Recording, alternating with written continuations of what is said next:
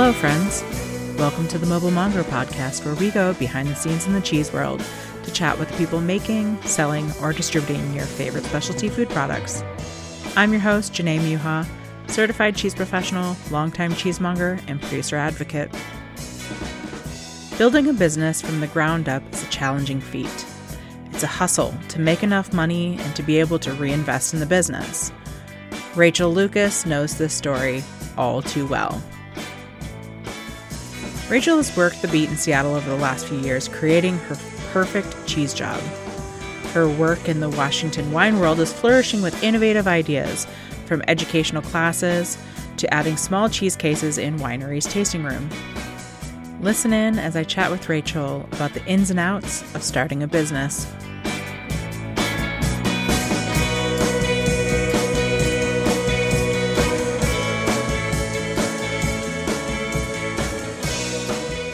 Hi there, my name is Rachael Lucas. Everybody calls me the Cheese Lady, and I am just one of several, super qualified cheese specialists in the Seattle area. I got into cheese, so I grew up in Kansas, and I pretty much grew up on Velveeta, except my dad hunted everything that we ate, and he put blue cheese on everything. And I know why now. I'm sure it really helped to offset the gaminess, but so I have always loved strong cheese flavors, but I didn't really have much access to that kind of thing until I got older. But um I have an English degree. A lot of people ask me, so how does one get into cheese? I'm like, well, first you've got to have a liberal arts degree.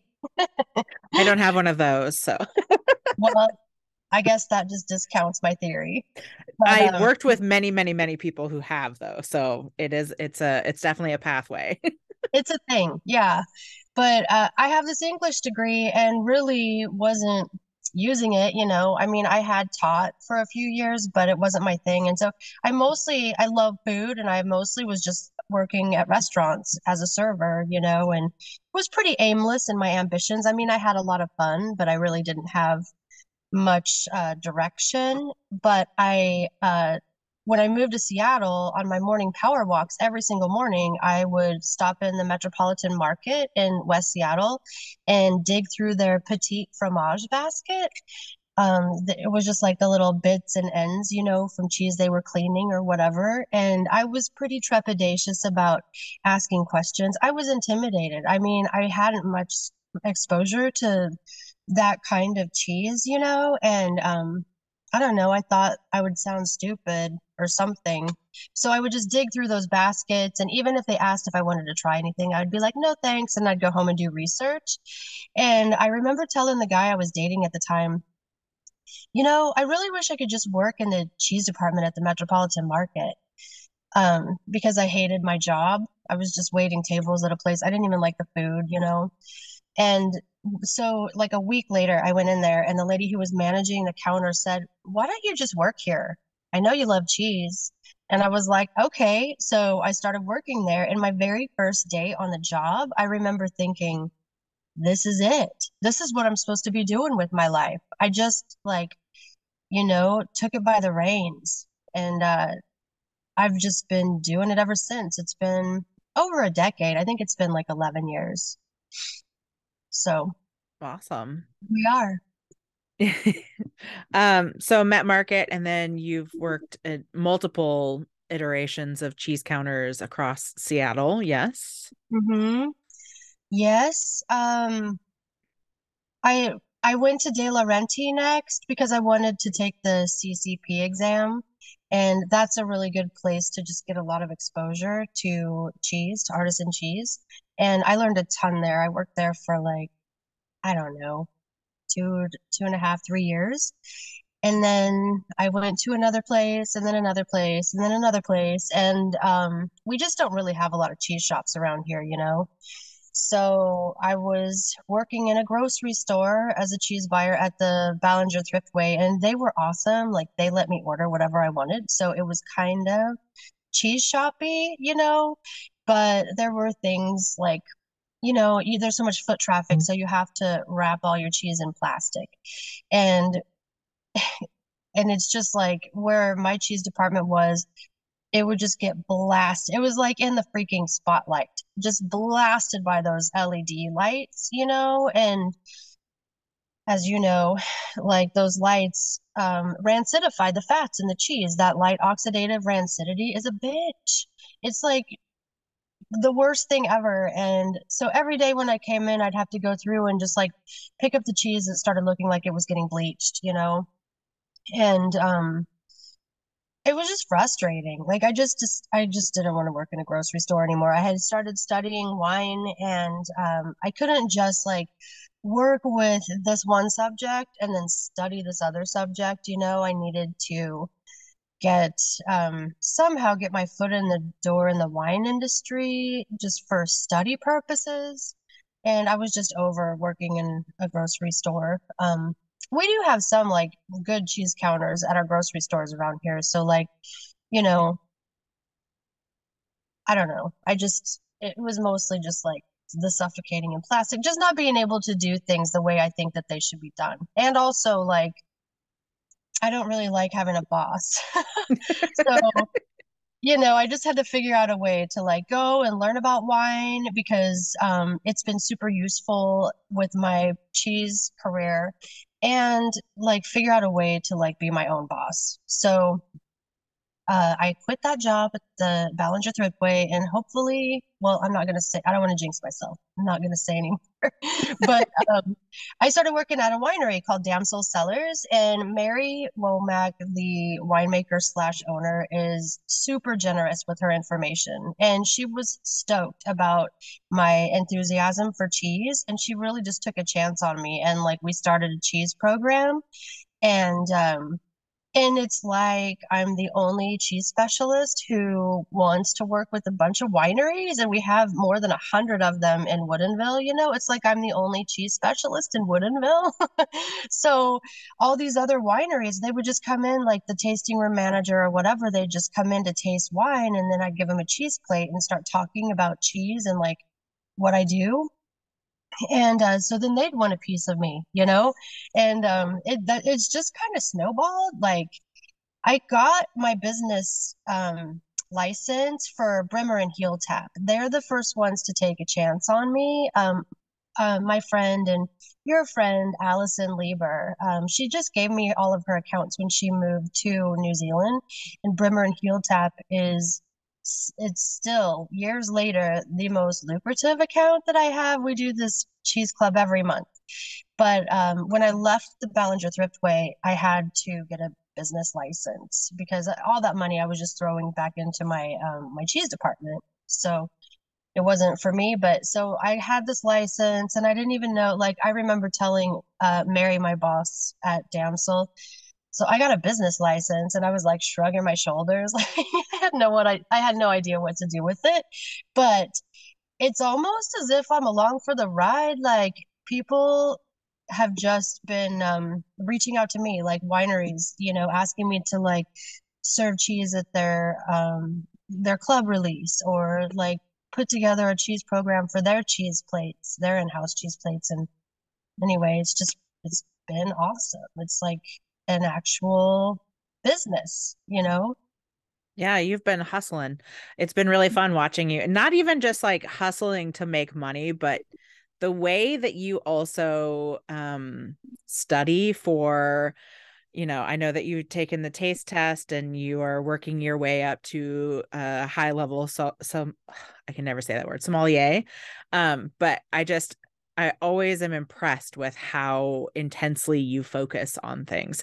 I would love to talk a little bit about the studying that you've done for the different tests that you do. How do you approach that? Well, I've always been really obsessive. Like I fixate on things, which hasn't always been, the best quality, but it makes me a really good student. And also, I'm just super determined. Like once I get my mind set on something, like I have tunnel vision. I mean, nobody really wants to talk to me anymore because all I want to talk about is my business, you know, and wine. And like salivary glands and stuff. Like, anything, but it all revolves around my business. So, yeah, I just basically at the beginning of COVID, I was like, oh my gosh, I need a project. And I mean, I know there are other cheese exams out there, but I thought, I should like try to learn something about wine. So I signed up for the Society of Wine Educators Certified Specialist of Wine exam. And it's not rudimentary. Like it wasn't, I could have started with something a little bit more tangible, but I had a year to study for it. So I studied like 3 hours every single day for a whole year. And at the beginning, I knew nothing. I mean, I knew like certain wines that I liked, but I was one of those cheesemongers who would be like, yeah, this cheese will go with the Syrah. Um, I never do that anymore. I like, where does the Syrah come from? Like, and also not to mention like what clone it is and what's the climate, what's the vintage, all those things play into it. So like, but I was one of those people like, yeah, this could be great with a Merlot. I knew nothing. And so I just like put my face in the books. There wasn't anything else to do. Everything was like shut down. So it was pretty easy. And um the place, the thriftway where I work, they let me purchase the wine like at a huge discount, so that helped. But yeah, I just like went for it. I was trying to pass it with 100% because if you did, then they pay for your next exam, but I didn't quite. I passed it with a 93, so that's pretty. That's And pretty darn then good. yeah, yeah, it's pretty good. It was all theory though. Like it was a multiple choice test, just a lot of like cramming information into my brain and just being able to like I had a lot of mnemonic devices that I used. But then I right after that I signed up for the Wine and Spirit Education Trust level 3 exam. Like I just didn't even mess with levels 1 and 2. And I spent another like 8 months studying for that. And that's when I was like, okay, I'm not gonna pass this test if I don't go and like work with wine. Like the only reason I know what I know about cheese is because I've worked with it for so long.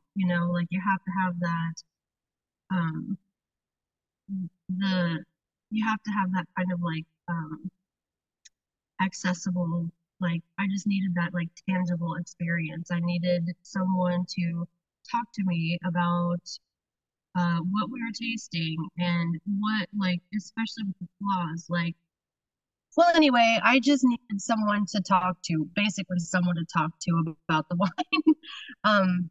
So yeah, that's that. And now I'm studying for the Certified Wine Educator exam, which because I do a lot of like cheese and wine tasting events and classes and stuff, and even though my end game is to have a shop, I want a place where I can do production and people can come in and buy wedges off the wheel, like it should be. But I want to keep doing classes and doing education. I really love it. So here we are. I have like 2 years to pass this exam. So I'm still obsessing. But I think 2 years will be good for you. Yeah. So all of this work, I love the fact that in Seattle, those of us who are very actively in cheese, we all kind of have we're finding our pathways and they're all a little bit different, which makes it wonderful. Because, Yeah. we have Courtney and Taylor and Street Cheese on the south end. I don't know what I'm doing. I'm just kind of here and around. And then you're definitely working with a lot of the wineries. And it's just really cool that we've all been able to kind of find our places in in the world of cheese in Seattle, because I don't think a lot of people really realize the lack of counters that we actually have here, because it's almost all grocery store counters except for De Laurenti and PFI, and there's just not very many, like especially cut to order counters. Um, Right. so you're starting to add some new cases into some of these wineries, and I would love it if you would talk about that, because I'm really interested in that thought process and how you manage those cases.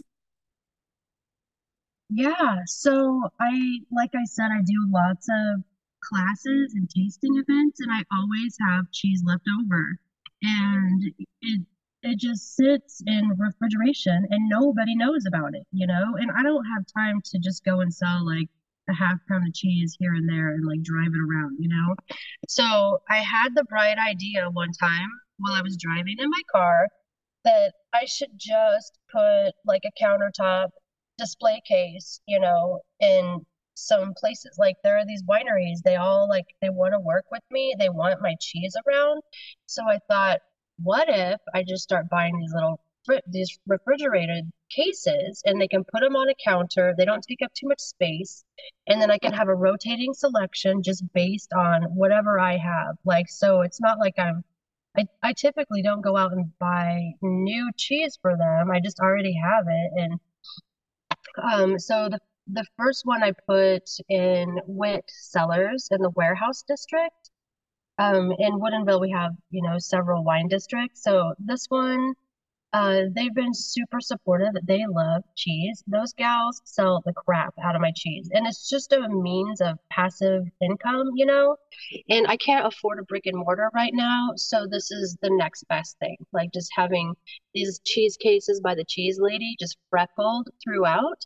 So I've got one at Wit Cellars. I have one at Damsel Cellars. It's huge and her tasting room in the Artisan Hill district is only open on Saturdays and Sundays, so it's a ridiculous size for that amount of time being open. So we're moving that one to the Hollywood district and putting a small one in her Damsel spot and then in the Artisan Hill spot. And then I just launched another one at Bayer Winery in Wine Alley. And I'm putting one in Lata down in Soto at Soto Urban Works. I love Lata so much. Like the first time I tried their wine, um, this is an aside, but the first time I tried one of their wines, it was a GSM and it smelled and tasted just like Kirkham's Lancashire. And that was the first time I'd ever had a wine, you know, that I could describe as cheesy. And anyway, I've been hooked ever since. I love them. Their wines are atypical and the winemaker is kind of eccentric and just cool and I love working with them. So even though Soda was like so far away from here, I'm doing it because they're worth it. But so I've got like by the end of next month it should be 5 cases that I'll have going and then hopefully I'll get a brewery. I'm I got my eyes on Stoop Brewing and Ballard. Like I think that they're gonna do it. I'm gonna be persistent.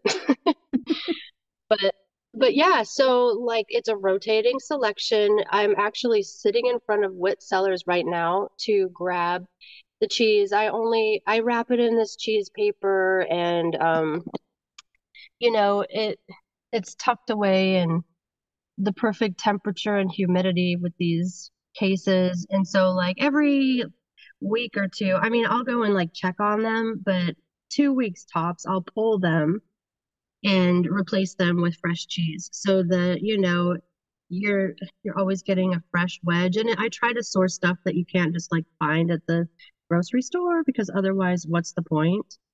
I feel a little bit like in a friendly competition with street cheese. Like, I don't know if they even know this, but like I know they also try to source like stuff that's just not available, you know, and it inspires me to do the same. And I want to get stuff that street cheese doesn't have. And I'm hoping that they feel the same way about me because it's just kind of a fun, friendly kind of competition, you know? Absolutely. And the more good cheese that we can inundate Seattle with, the better off we all are.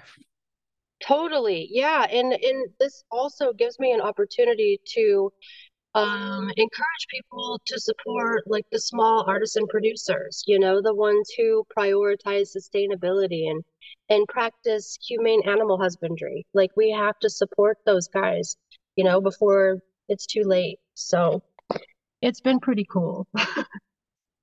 So are the wineries cutting stuff themselves when they sell plates, or like how does that work? Like, Okay, so the wineries that are able to plate the cheese, I cut it all. I portion it out in my commissary and deliver it like weekly or twice a week. I swaddle them in the same cheese paper and anyway, so it's like fresh. And if they have a licensed kitchen, then they can just unroll them out of their paper and put them on a plate, blah, blah, blah, blah. Like some places have me slice meat for them. Other places have me like portion up olives and almonds or whatever, but everybody gets their own program and no other place has the same cheeses on their plates.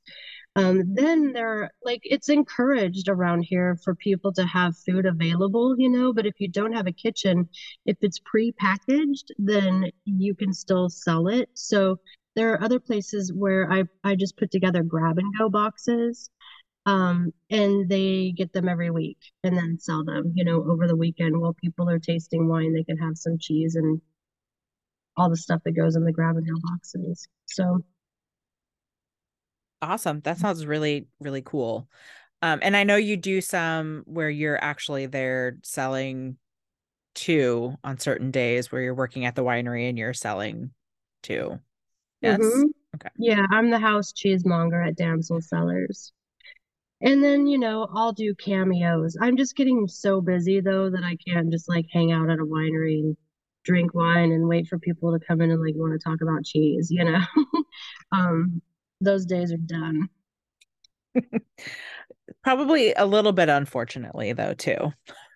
Yeah. I mean, like when I bring in cheese for the places that have my cases, I bring samples that they can like dole out, and we always taste the cheeses with the wines to figure out which one pairs best. So when they're serving that wine, they'll bring a little bite of that cheese. And then oftentimes people will purchase a wedge and a bottle, the pairing to take home and replicate. So that's been pretty cool, but that also gives me an opportunity to like still taste the wines. Right. But you're also doing some fun education with people who probably don't have that same cheese education. So you can impart that to people who are unsuspectingly learning. Yeah. Yep. Um, you've also done some cheese writing too, because we just had Alexandra Jones on the podcast talking about cheese writing, but you've done a little bit of that in your past. Are you still doing some of that stuff too? Whenever I can. I have I have this really grandiose long-term goal of like publishing a book, probably like so many of us. But, I need to get my stuff published as much as possible. So I've been sending out pitches.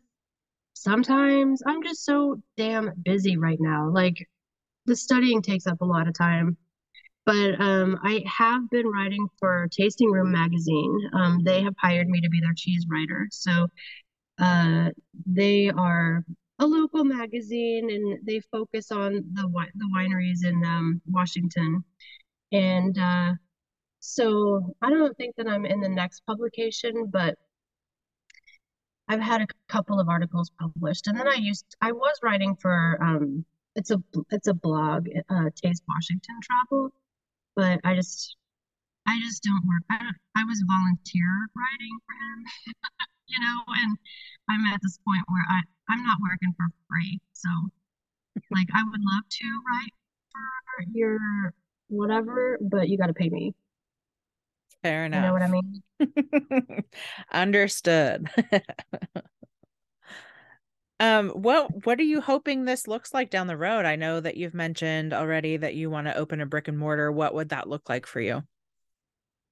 Okay, so I'm on a 5-year plan, and the first 2 years I'm just studying for this test and like doing what I'm doing and building relationships. But by the 5th year, I should have a spot. At least I should have enough money to like lease a spot where I can have a case, with wheels.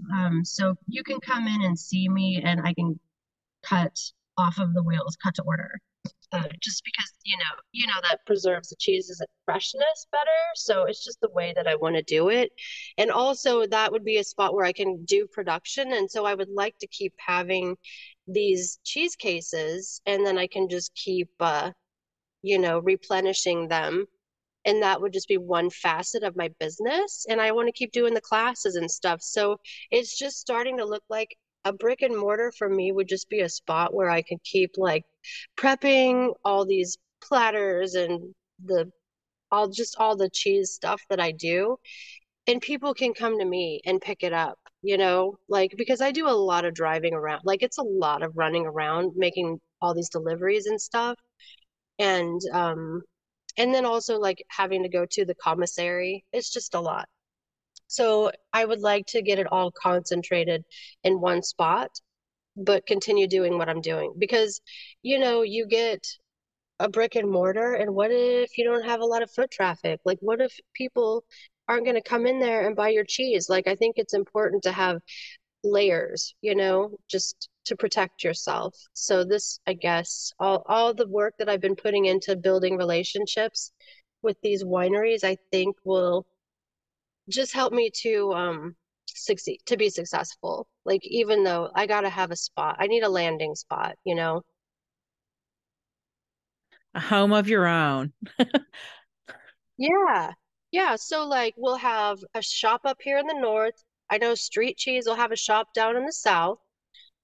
Janae, you could have a spot right in the middle. Like I know you're in like shoreline area. Yeah. Like what about Greenwood? You could put a spot in Greenwood. I think that'd be a great place for a shop.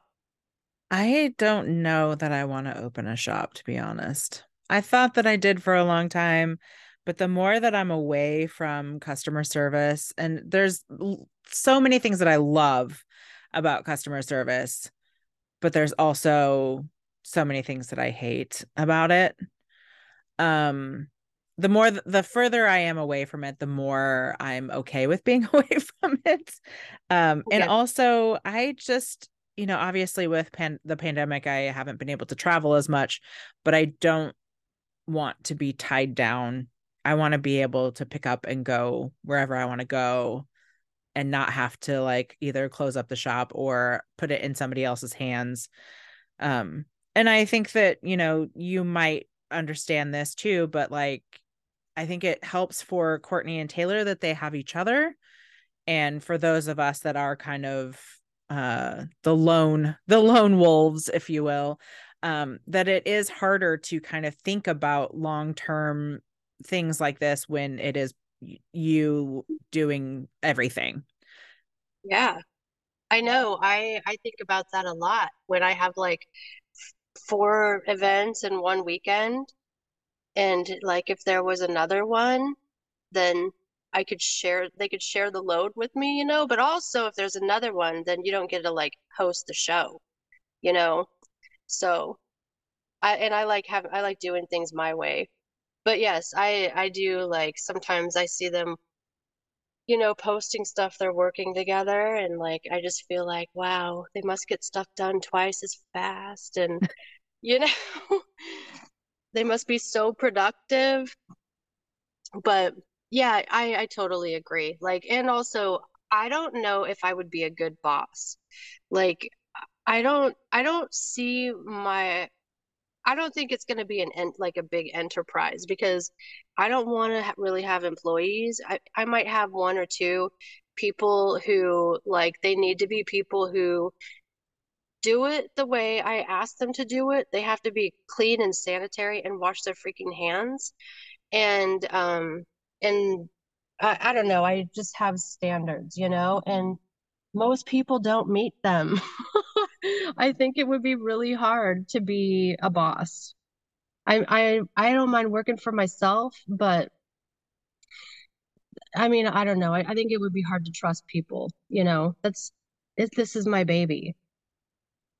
Yeah, and I think that's a big piece of it too, but it's more for me, it's not necessarily.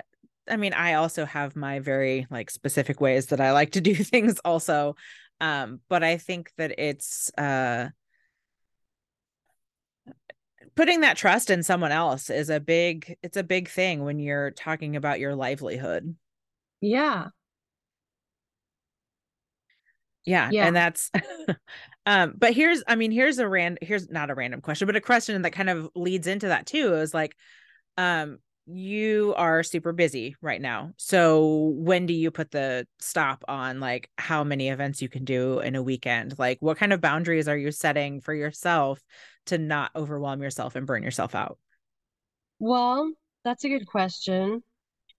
Uh, I I I have been throwing spaghetti at the wall and seeing what sticks, and really it's just been trial and error. It's been 1 year, so I pretty much know what I can handle and what I can't. And then with the more cheese cases that I'm installing, the fewer events I'm going to be able to do. Like I'm definitely not doing 4 events in a weekend ever again. You know, I mean, a girl's got to sleep. And my health has definitely been kind of put to the side. Like, I haven't had much time to exercise. I haven't been getting enough sleep, and like my eating habits. I mean, I like to eat at home. I like to cook and I like to have, balanced meals, but when you don't have any time and you have to just like do takeout, I don't know, it's just not as healthy. And so I made a goal of not doing that to myself. I have to have 1 day off a week. Like I would go 2 months without a day off and realize like, oh, I don't even know when the last time I've had any kind of rest is. That's not sustainable. So, I've I have definitely reined it in. I'm trying to streamline things so that this year isn't as hard as last year. And I mean, it's only the end of January, but I've done pretty well so far. Like, I'm just trying to be more selective about the events that I do. Like, I'm not going to waste my time on, you know, ticketed events that aren't selling enough tickets. Like, I have a minimum, and if they are not met, then I cancel because it's not worth my time. Like, I'm not paying to work. Like, I have to, it's a business, I got to make money. But you're right. Like, a person has to take care of herself. So Yeah, and I don't think that that's a piece of it that a lot of people talk about when you're opening a shop or you're getting ready for all of that stuff. There's so much stress involved in all of that and so much running around that, you know, there's a lot that we personally let go of in those moments. And I think it's important to keep that on the top of mind, especially these days, just because, everybody is getting burnout. And also, you don't want to lose the passion that you have that is so evident in everything you do, because that's the fastest way to get rid of that, too. for sure. Well, I guess I'm told that CEO burnout is the one of the main reasons why a business fails. So I've stuck that in my pocket. And also, you deserve rest. Yeah.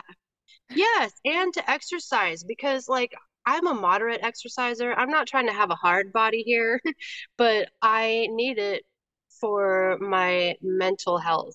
Like it's really important. It's really obvious when I haven't exercised for a couple of days. And the last 2 months, like the holidays, I went like, I don't know, I went like 7 weeks or something without having a workout and doing yoga, and I felt pretty miserable. So I'm not doing that to myself again. It's not worth it. You're right. Like I love cheese. I'm super passionate about it, but like at some point if I'm not allowing myself to have anything outside of like the business, then I'm gonna resent it. And that's not cool. Yeah, I think that you'll be fine, but I also think that, I think you're starting to build your processes of like what this business is going to look like for you for a while. And then once you kind of have that down, you'll be able to streamline it and figure out your timing better. It is hard in the first like year or so of like trying to figure out what you're doing. Yeah, well, I also have made an executive decision to not take on any new clients because the businesses that I work with, they want to do multiple things with me. So I'm just gonna continue building that rapport, and I'm just not taking on anything new. I'm doing myself a favor. I think it's the smart thing to do. I think that But sounds like a great idea. thanks, Janae. Thanks for your support. Are you ready for some quick round questions? Sure. Yeah. What is your current cheese crush? Are we talking about a cheese or a cheese person? However you want to take it. I've had answered both ways, and you can, if you want to put that out on the World Wide Web, then that's up to you. Okay, my cheese crush person is 100% the milk trucker guy.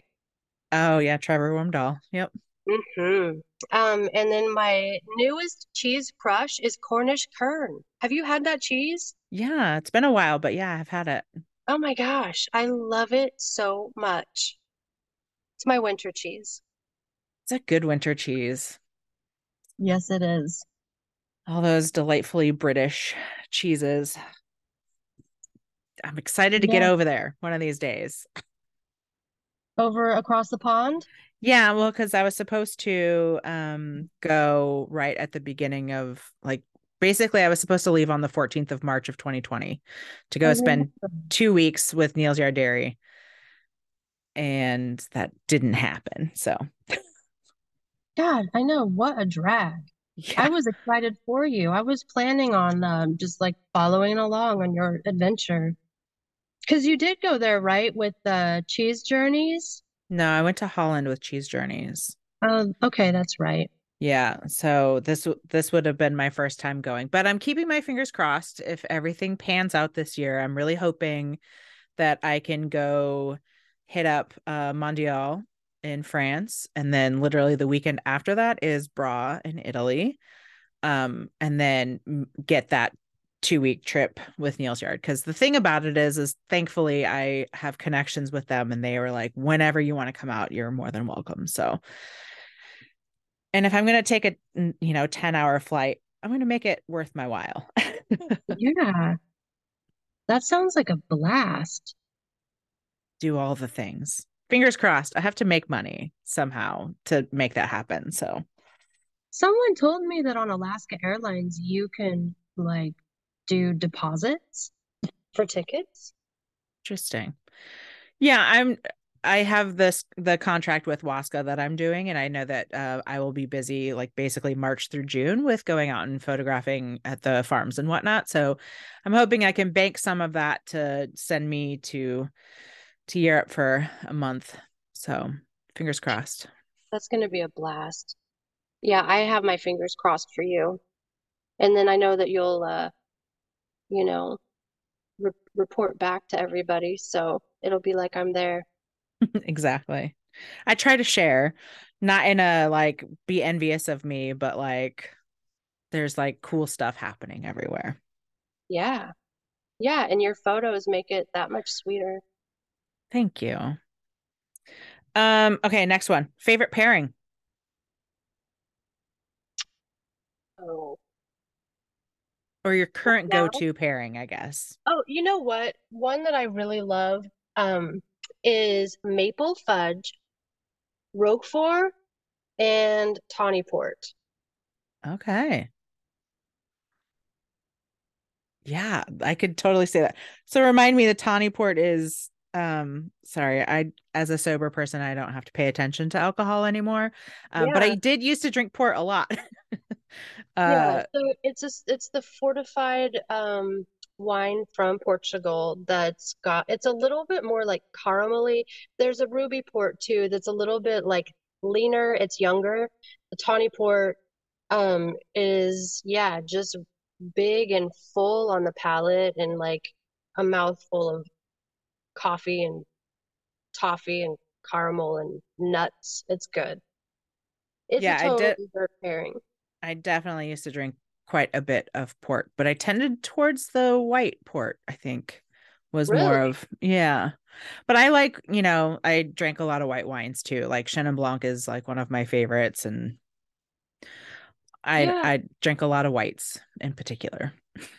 I really feel like Chenin Blanc doesn't get the credit it deserves. It's very versatile.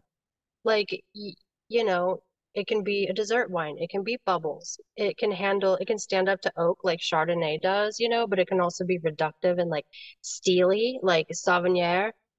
Yeah, that's a good grape. Yeah, I mean, I am gladly sober now, but I did used to delve into that realm quite a bit, leading to my gladly sober now. I'm glad you're sober too. Um, what is like your best cheese memory or food memory? It doesn't have to be like the thing that you ate, but like, I don't know, a time or place that you just like think about when you're needing that moment of cheese calm. Something that I'm really into is like palatal development. So I th I think that the thing that sticks with me, I mean, it was just, I don't know if it's necessarily like something that was mollifying, but it was really eye-opening to me. When I worked at De La Renti, we used to do like we do wine tasting, and we had to go, I don't know if you had to do this when you worked there, but we'd have to go and pick cheeses. Everybody would pick a cheese to pair with the wine, and then we'd all vote on what the best pairing is. And I was really damn good at it from the onset. Like, it was just where I needed to be. But I just remember this one time we had an Israeli wine, and all I could smell was rotten eggs. That's all the wine smelled like to me. It was horrible. And now I know that it's a flaw, it's hydrogen sulfide, but at the time I was like, what the hell is wrong with this wine? But only about a third of us could even smell it.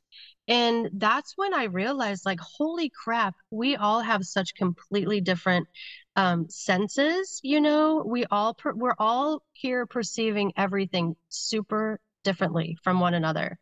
And that's when my cheese mongering changed. I stopped planting flavor seeds and telling people like this is what you should expect to taste or whatever, It really just, I guess, just opened me up to like we're all right. Nobody's wrong, we're all perceiving this all completely differently.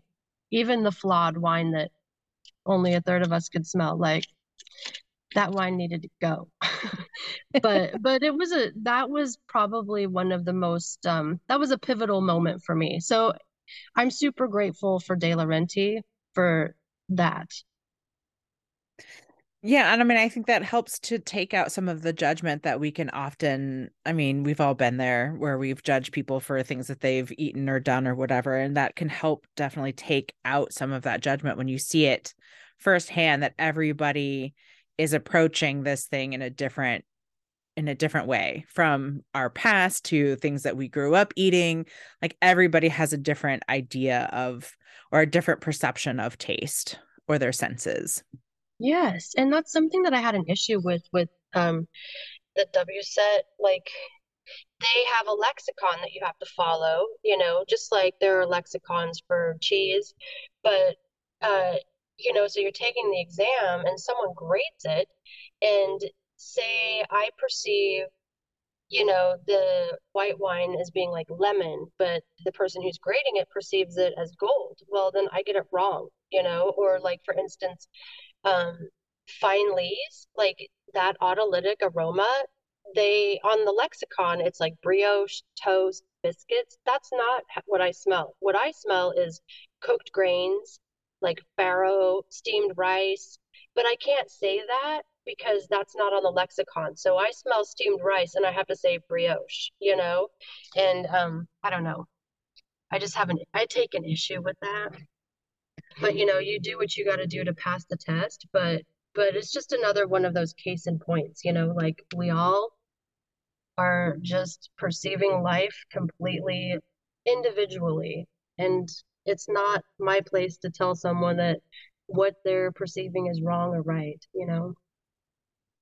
Yeah, and I think that's one of the reasons why it's been so hard to create something like the taste test for, the American Cheese Society, because taste can be so subjective, even in flaws.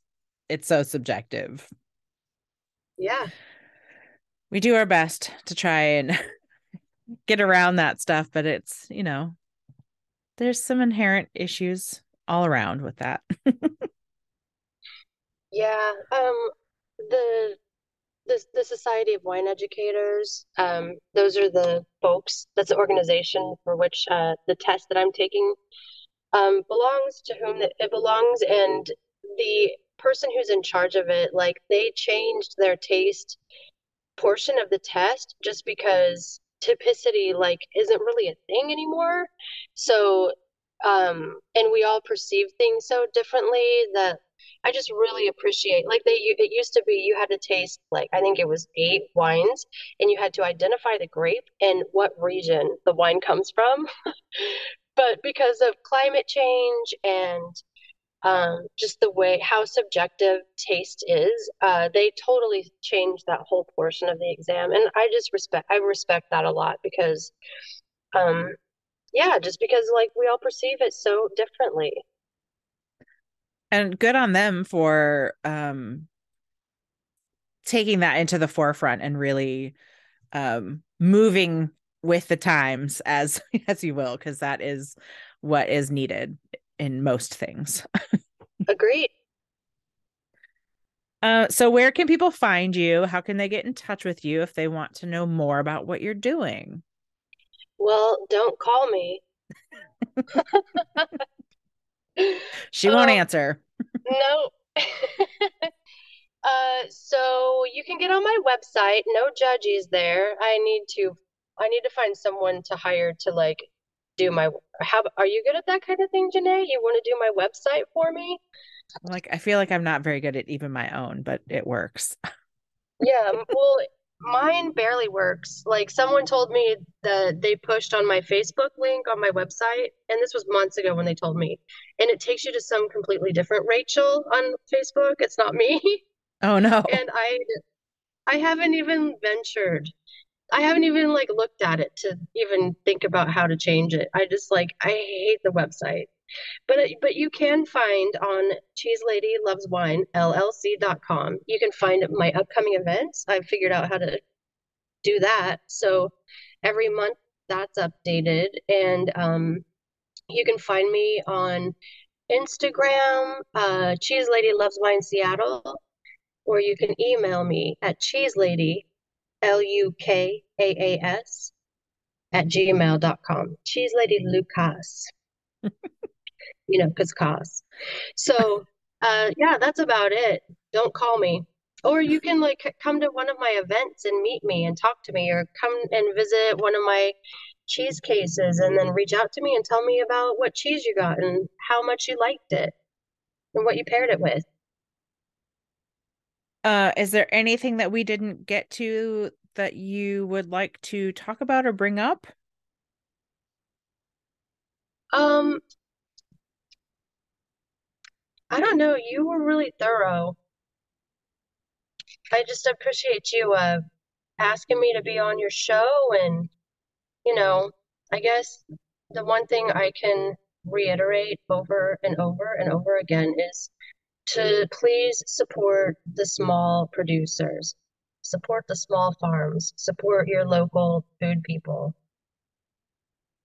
Absolutely. Support your local small businesses because, as we saw during the pandemic, they're the ones who can usually maneuver a little bit easier in times of crisis, and they will be the ones to feed you in the apocalypse. Yep. Well, thank you so much for joining me, Rachel, and I'm really excited to see what you're doing in the future. Well, thanks, Janae. I'll keep you posted. I got a brand new raclette thing. I got one of those ones that holds a half wheel. So that's my new winter project. I'm hoping. I used it for the first time yesterday and it was awesome. I So I'm saw that. hoping that I'll be doing that all winter.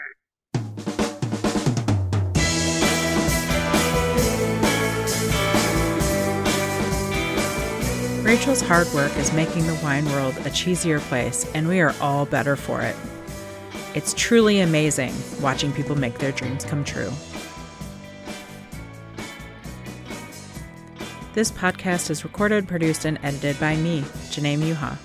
Musical credits go to my husband, Ben Muha. If you'd like to continue the conversation, find me on Instagram, Facebook, or Patreon.